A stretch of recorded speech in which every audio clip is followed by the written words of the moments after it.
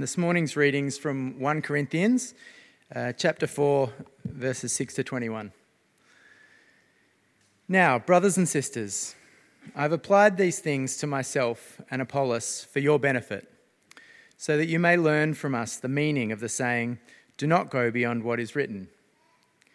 Then you will not be puffed up in being a follower of one of us over against the other. For who makes you different from anyone else? What do you have that you do not receive?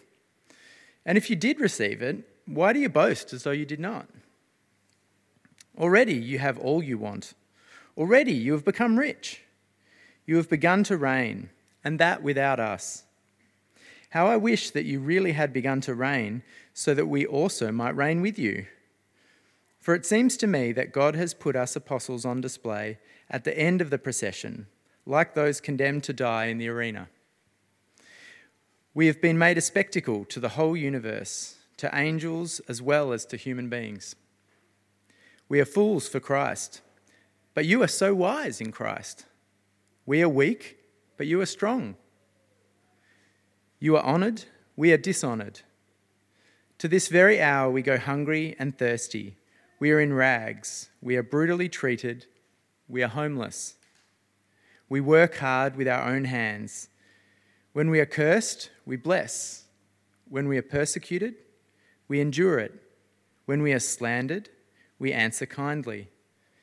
We have become the scum of the earth, the garbage of the world, right up to this moment. I am writing this not to shame you, but to warn you as my dear children. Even if you had 10,000 guardians in Christ, you do not have many fathers. For in Christ Jesus I became your father through the gospel. Therefore I urge you to imitate me. For this reason I have sent to you Timothy, my son whom I love, who is faithful in the Lord. He will remind you of my way of life in Christ Jesus, which agrees with what I teach everywhere in every church. Some of you have become arrogant, as if I were not coming to you.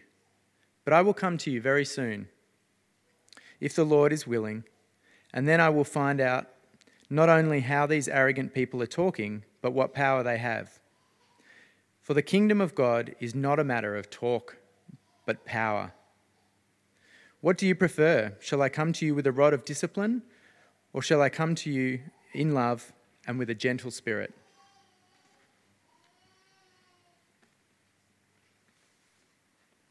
We continue our 1 Corinthians series, and I titled the series "Hard Words for a Troubled Church" or something like that. Anyway, it's a troubled church, Corinth, and I wanted us just to think about troubled churches. You may know in your experience of churches that there are many churches in the world, in Melbourne, around the corner, in other states of Australia, overseas, many churches that take up a lot of space. They, a lot of buildings, a lot of programs, a lot of singing, a lot of sermons, a lot of Bible studies, a lot of council meetings. And for some of these churches, it's strange. They can be very ineffective. They can be doing a lot, but not actually making much difference, making much impact. On the other hand, there are other churches around the corner, close by, interstate, overseas, often churches who you would least expect, who actually do make a significant impact. Lives are changed, justice is brought to the neighbourhood, people are healed and baptised. And so what's the difference between these two kinds of churches? Well, I think the key is in the verse from our reading today, which says, "For the kingdom of God is not a matter of talk, but of power." That's the key. See, where I'm getting at is that the problem with the Corinthian church was that they were one big and happening church, but they lacked power. They lacked kingdom power because they weren't preaching the gospel and they weren't living as God wanted them to live. They had the wrong idea about how Christians should live, and they had the wrong goals. They had the wrong moral code. They had the wrong vision of what the ideal Christian looked like. And Paul wants to change this. And in our passage this morning, he appeals to them to imitate him. He's like an ancient sage, like a philosopher, sort of a grand philosopher appealing to his disciples, saying, "Follow me in my footsteps," like a father to a child. He says, "You are my dear children," in verse 14. "I am your father," in the gospel, in verse 15. "Please be like my son, my spiritual son, Timothy, who imitates me," verse 17. That is the way to truly live as disciples. And he says, I say this in love because I don't want to have to discipline you. They thought they were morally, intellectually, and spiritually superior to others, even superior to Paul himself. And they were virtue signalling to each other and to their non-Christian neighbours. You know that idea of virtue signalling that people sometimes talk about, where you kind of show off your views on things and that you've got the right views, the right politics, the right moral understanding of life. And you do that so that people will like you. They were doing that to their non-Christian neighbours, which is generally a bad idea. But what it revealed was that their virtue, their understanding of what the virtuous life looked like, wasn't even Christian. It was kind of a secular Greek version of what the virtuous life looked like. And as a result, I think Paul thinks that's why you're lacking kingdom power. And as a church, their impact is muted. So as we look at this passage, I want you to think about for yourself what your understanding of the virtuous life looks like. Where do you get this understanding of the goal for the Christian and the goal for a church? Is that something that you've got from Jesus, or have you got it from somewhere else? See, once you become a Christian, you spend your life building Christian character by practicing these Christian virtues. And it's more than just following right and wrong. It's to develop this Christian virtue inside of us. It's so that these ideas of what the virtuous life looks like comes second nature to you.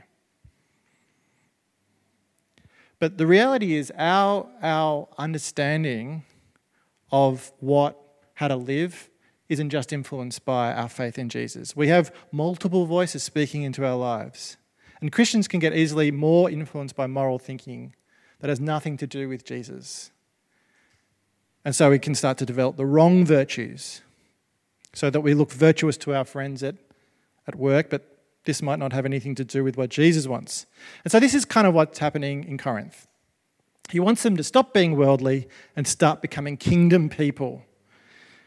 And so he's going to show them the place of kingdom people, the life of kingdom people, and the power of kingdom people. So look at verse 6 to 7, the humble place of kingdom people. Part of the problem for these Corinthians was that they didn't know their place, their right place. Many of them thought they were different to the apostles, more advanced. They thought, Paul and Apollos teaches us different things, but we know better. We know our Greek philosophers. They don't even know their Greek philosophers. I mean, Paul reckons he does, but he doesn't really know. Not like I do, because I actually know them personally. So often that's a kind of big mistake we make. We puff ourselves up in our private thoughts. We hear the Bible taught. We hear church leaders speak, and we think, that doesn't apply to me. What the Bible says is out of date. This often applies to moral teaching, especially about sex, about money, about consumerism, about the big principles of life. We wrongly think these things, that what the Bible says doesn't apply to us. We think we're more progressive, we're more enlightened than our backward ancient church. And we wrongly think that Jesus' teaching about rich people and greed doesn't apply to us. But look at verse 7.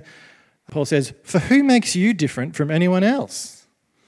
What do you have that you did not receive? And if you did receive it, why do you boast as if you did not?" They thought they were special, but everything they actually had was given to them by God and by Paul and Apollos in their ministry. They're not special. They're not different. And Paul says to them in the opening of this passage, I've been previously talking about Paul and myself and Apollos so that you can understand what it means to live a truly Christian, virtuous way. But you have become puffed up and arrogant in your thinking, verse 6. And he says, please don't go beyond what's written. And this is kind of a saying that he's quoting here. And we can sort of get the sense of it from verse 7, that do not go beyond what is written. He's talking about keep a lid on your arrogance, please. He's basically saying don't go beyond what's written in the scriptures about pride. Stay in your lane, as the Americans say. You know how they say it? Stay in your lane. Know your place. He's saying stay in your lane with regards to God and the apostles and the teaching of Jesus. Know your humble place before God. And this is what we must do as well. To be able to develop Christian virtue and live the Christian life, we must begin from a place of humility. We must realize our place before God. We must go lower, he must go higher. You can tell if you're being influenced by, I reckon, you can tell if you're being influenced by an alternative set of virtue ethics because it almost always makes you more important. It drives you towards arrogance. You believe you know better than what God has revealed in his word. But kingdom people know their humble place. Well, in verse 8 to 13, he goes on to talk about the life of kingdom people. He goes on to make this stark contrast in lifestyles. And he refers to what they think the virtuous life looks like. And then he talks about himself and his ministry and Apollos' ministry. And he contrasts the two. And to be able to kind of read this, verse 8 to 13 section, with the right voice in your head, you've got to think of Paul being sarcastic, all right? He's being sarcastic. So he says in verse 8, look at you. Aren't you successful? Haven't you got lots of money and stuff and fine things? You're so powerful. You didn't even need us. And then he continues the sarcasm in verse 9. But look at us apostles. We're a sorry lot. We're about to be condemned to death like slaves, thrown to the lions in the Colosseum. We have been made a spectacle for everyone to mock. And he's talking about the persecution that they'd experienced. And he continues this back and forth. They are wise, he says in verse 10, but he and Apollos are fools for Christ. Verse 11, we go hungry and thirsty. We are in rags, brutally treated and homeless. Remember this church in Corinth, this is the upper middle class, private school educated, leafy suburbs church, They don't associate with the poor. When they have meals at church, they sit on one side, and any poor people who happen to walk in sit on their own table. So no wonder they look down at Paul and Apollos and their poverty that they've embraced. He says in verse 10, you are honoured, we are dishonoured. See, Paul and Apollos had sacrificed everything to do their ministry. They travelled around from town to town, relying on the generosity of others, kind of like what we've just heard from Lauren. They were persecuted and beaten up and thrown in jail. They literally got their hands dirty with ministry. It's not just talk that they do. They continue to bless people despite the life that they'd lived. So he says in verse 13, we have become the scum of the earth, the garbage of the world right up to this moment. It's the image on the front of the cover for today. And so do you see how this is working, this section? If you hear the sarcasm, the very way the Corinthians think that they have made it in life, that they are rich, successful, smart and worldly, that's the very way they think Paul and Apollos ought to be. And so they look down on them because they're not like that. But Paul says they're wrong. What they're celebrating is actually unchristian. It's got nothing to do with the virtuous life at all. Jesus does not care about this. And the way Paul actually is, and Apollos actually is, condemned to death, hungry, thirsty, poor, homeless, mocked for their faith, viewed as scum, is actually what the Corinthians should be aiming for. So it's very interesting, this section. And what Paul's doing is actually teaching them, with a kind of a back and forth of sarcasm, the theology of basic Christian discipleship. It's cross theology 101. He's describing the cross-shaped life. He's saying the apostle must carry their cross. They must be willing to live lives of sacrifice in service of Jesus Christ. And he's saying the Corinthians should be doing the same thing. This is not new. This is just basic stuff. This is what Jesus taught over and over. Listen to Jesus in Matthew 16. Whoever wants to be my disciple must deny themselves and take up their cross and follow me. For whoever wants to save their life will lose it. But whoever loses their life for me will find it. What good is it for someone to gain the whole world, yet forfeit their soul? Or what can anyone give in exchange for their soul? Jesus says, don't store up treasures on earth. You can't serve two masters. You can't serve God and money. Make a choice. He says, seek first the kingdom of God. He says, the last will be first and the first will be last. Paul is actually offering himself and Apollos as examples of this sacrificial cross-shaped life that Jesus is talking about. They have given up their rights to be able to serve God. And he's saying, this is what it means to be apostle, but actually it's also what it means to be a Christian, a kingdom person. This is the virtuous life, not what you think it is. Paul is their founding pastor. He's their first apostle. And yet, this man who should be great in their thinking has become their servant. He's lowered himself for them. And Jesus says, this is the kind of, sacrifice, the price you pay for the life of ministry. When he sent out the 12, listen to the sorts of things he said. Take nothing for the journey except a staff, no bread, no bag, no money in your belts. Wear sandals but not an extra shirt. Whenever you enter a house, stay there until you leave that town. And if any place will not welcome you and listen to you, leave that place and shake the dust off your feet as a testimony against them. This is the cross-shaped lifestyle of kingdom people, of apostles, of disciples, and this is the way Paul wants the Corinthians to be. And it was the opposite of what they thought things should look like. Well, in verse 14 to 21, Paul sort of indirectly shows them that this is where, as kingdom people, if they live this out, they will get power. Paul says, basically, I'm being sarcastic and I'm trying to get you to wake up and realize how wrong you are.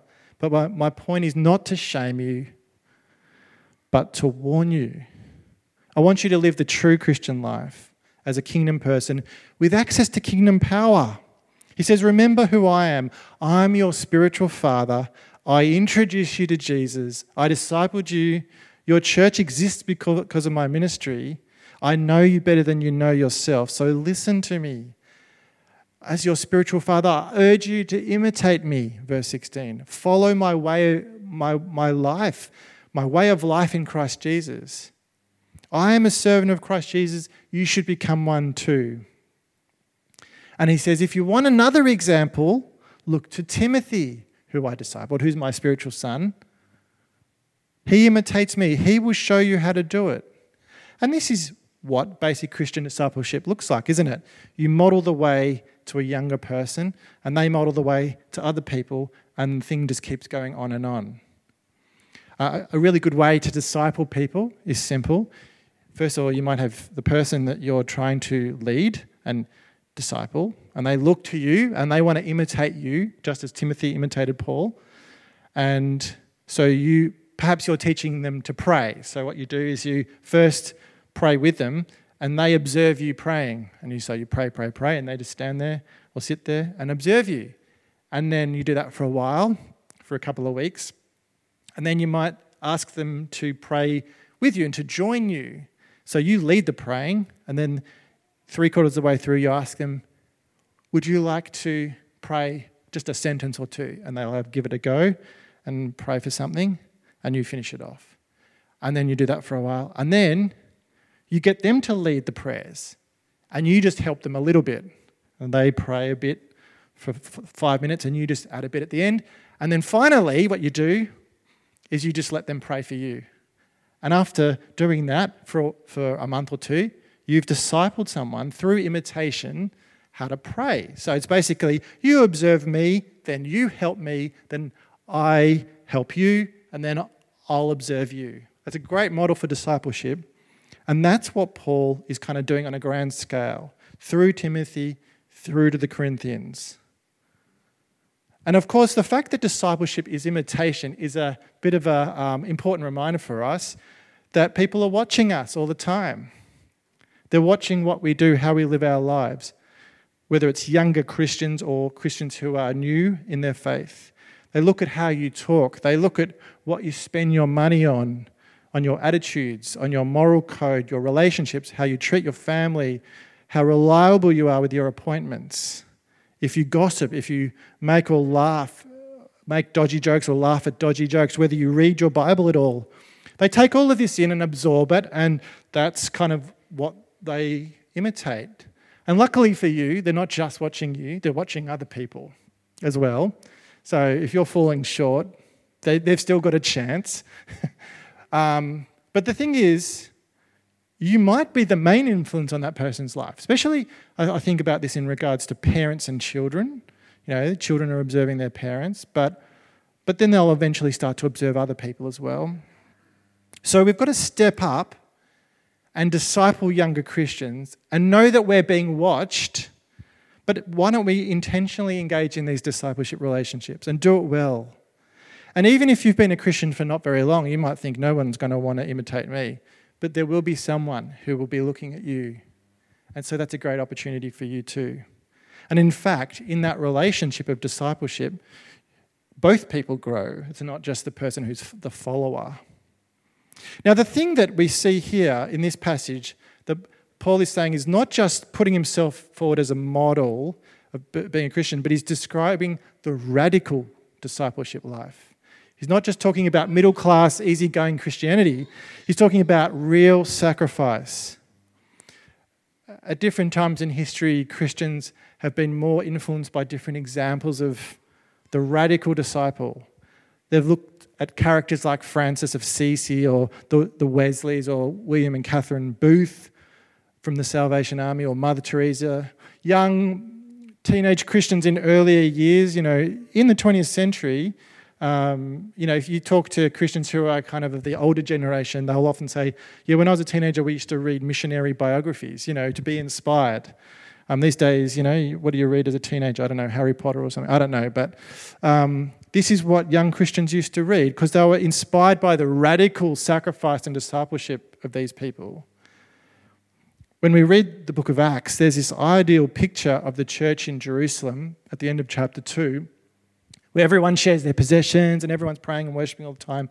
Thousands of people becoming Christians. And we get the sense when we read the rest of Acts and the New Testament that you don't have to be that hardcore if you want to be a Christian and if you want to be a church. On the other hand, what Paul's modelling here is an actual option. This is the voluntary life of radical sacrifice. And it remains for us today to consider. It's not that you are saved only if you act like at that extreme level that Paul's talking about. On the other hand, if you want to have an image of the virtuous life, what you're aiming for, aim for that. That's the thing to aim for. We're too quick to dismiss the real extreme pictures that are shown to us in the Bible. Maybe we shouldn't. Maybe that should be what we're aiming for. And the point that Paul gets to is, I think, the most exciting point. And it's kind of subtle, but I think this is what he's saying. That he's sort of saying that if you really want to have true kingdom power, it manifests in the preaching of the true gospel, not this kind of false one that you're following, Corinthian church, but also on the radical cross-shaped life.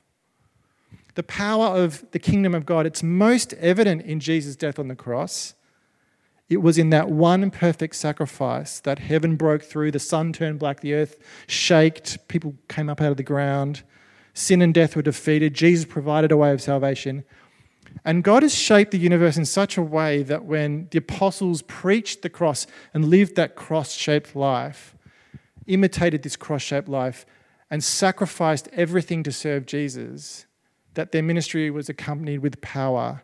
And likewise, when the church preaches this true gospel and lives this truly radical cross-shaped life, their church community and their ministry is accompanied by kingdom power.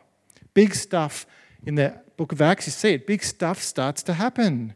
Revival breaks out. Demons flee out of people. The blind can see. The lame can walk. The poor were fed. It was the closest thing anyone had seen to heaven on earth.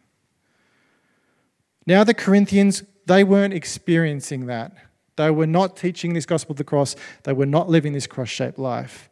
And the false teaching that was influencing them, that it did not have power at all. Look at verse 19. Paul says, I'm going to come and visit you soon, if the Lord is willing, and then I will find out not only how these arrogant people are talking, but what power they have, which is obviously none. Paul's going to come, on the other hand, and demonstrate the power of the kingdom in his preaching. And when he returns to them, the false teachers will be shown just to have fancy words, but they won't be able to demonstrate this same kind of power. They say they have the Spirit, but they're not able to demonstrate that. So what have we learned? We've learned that here at Merri Creek, we need to be careful not to be like the Corinthians and get caught up in false teaching and the wrong image of the virtuous life. We should be careful not to be blindly following the false teaching of others that are not Jesus. If we want to be true people of God's kingdom, we have to repent of our arrogance and adopt a humble persona, humble posture before God. And then we have the option of how much we're going to pursue that virtuous life, that image of the virtuous life, which is Jesus on the cross. This is a life that is willing to make significant financial sacrifices, that is willing to lay our personal plans aside and let God lead us our lives to potentially more dangerous places, uncomfortable places. This is the life that stays radically obedient to God.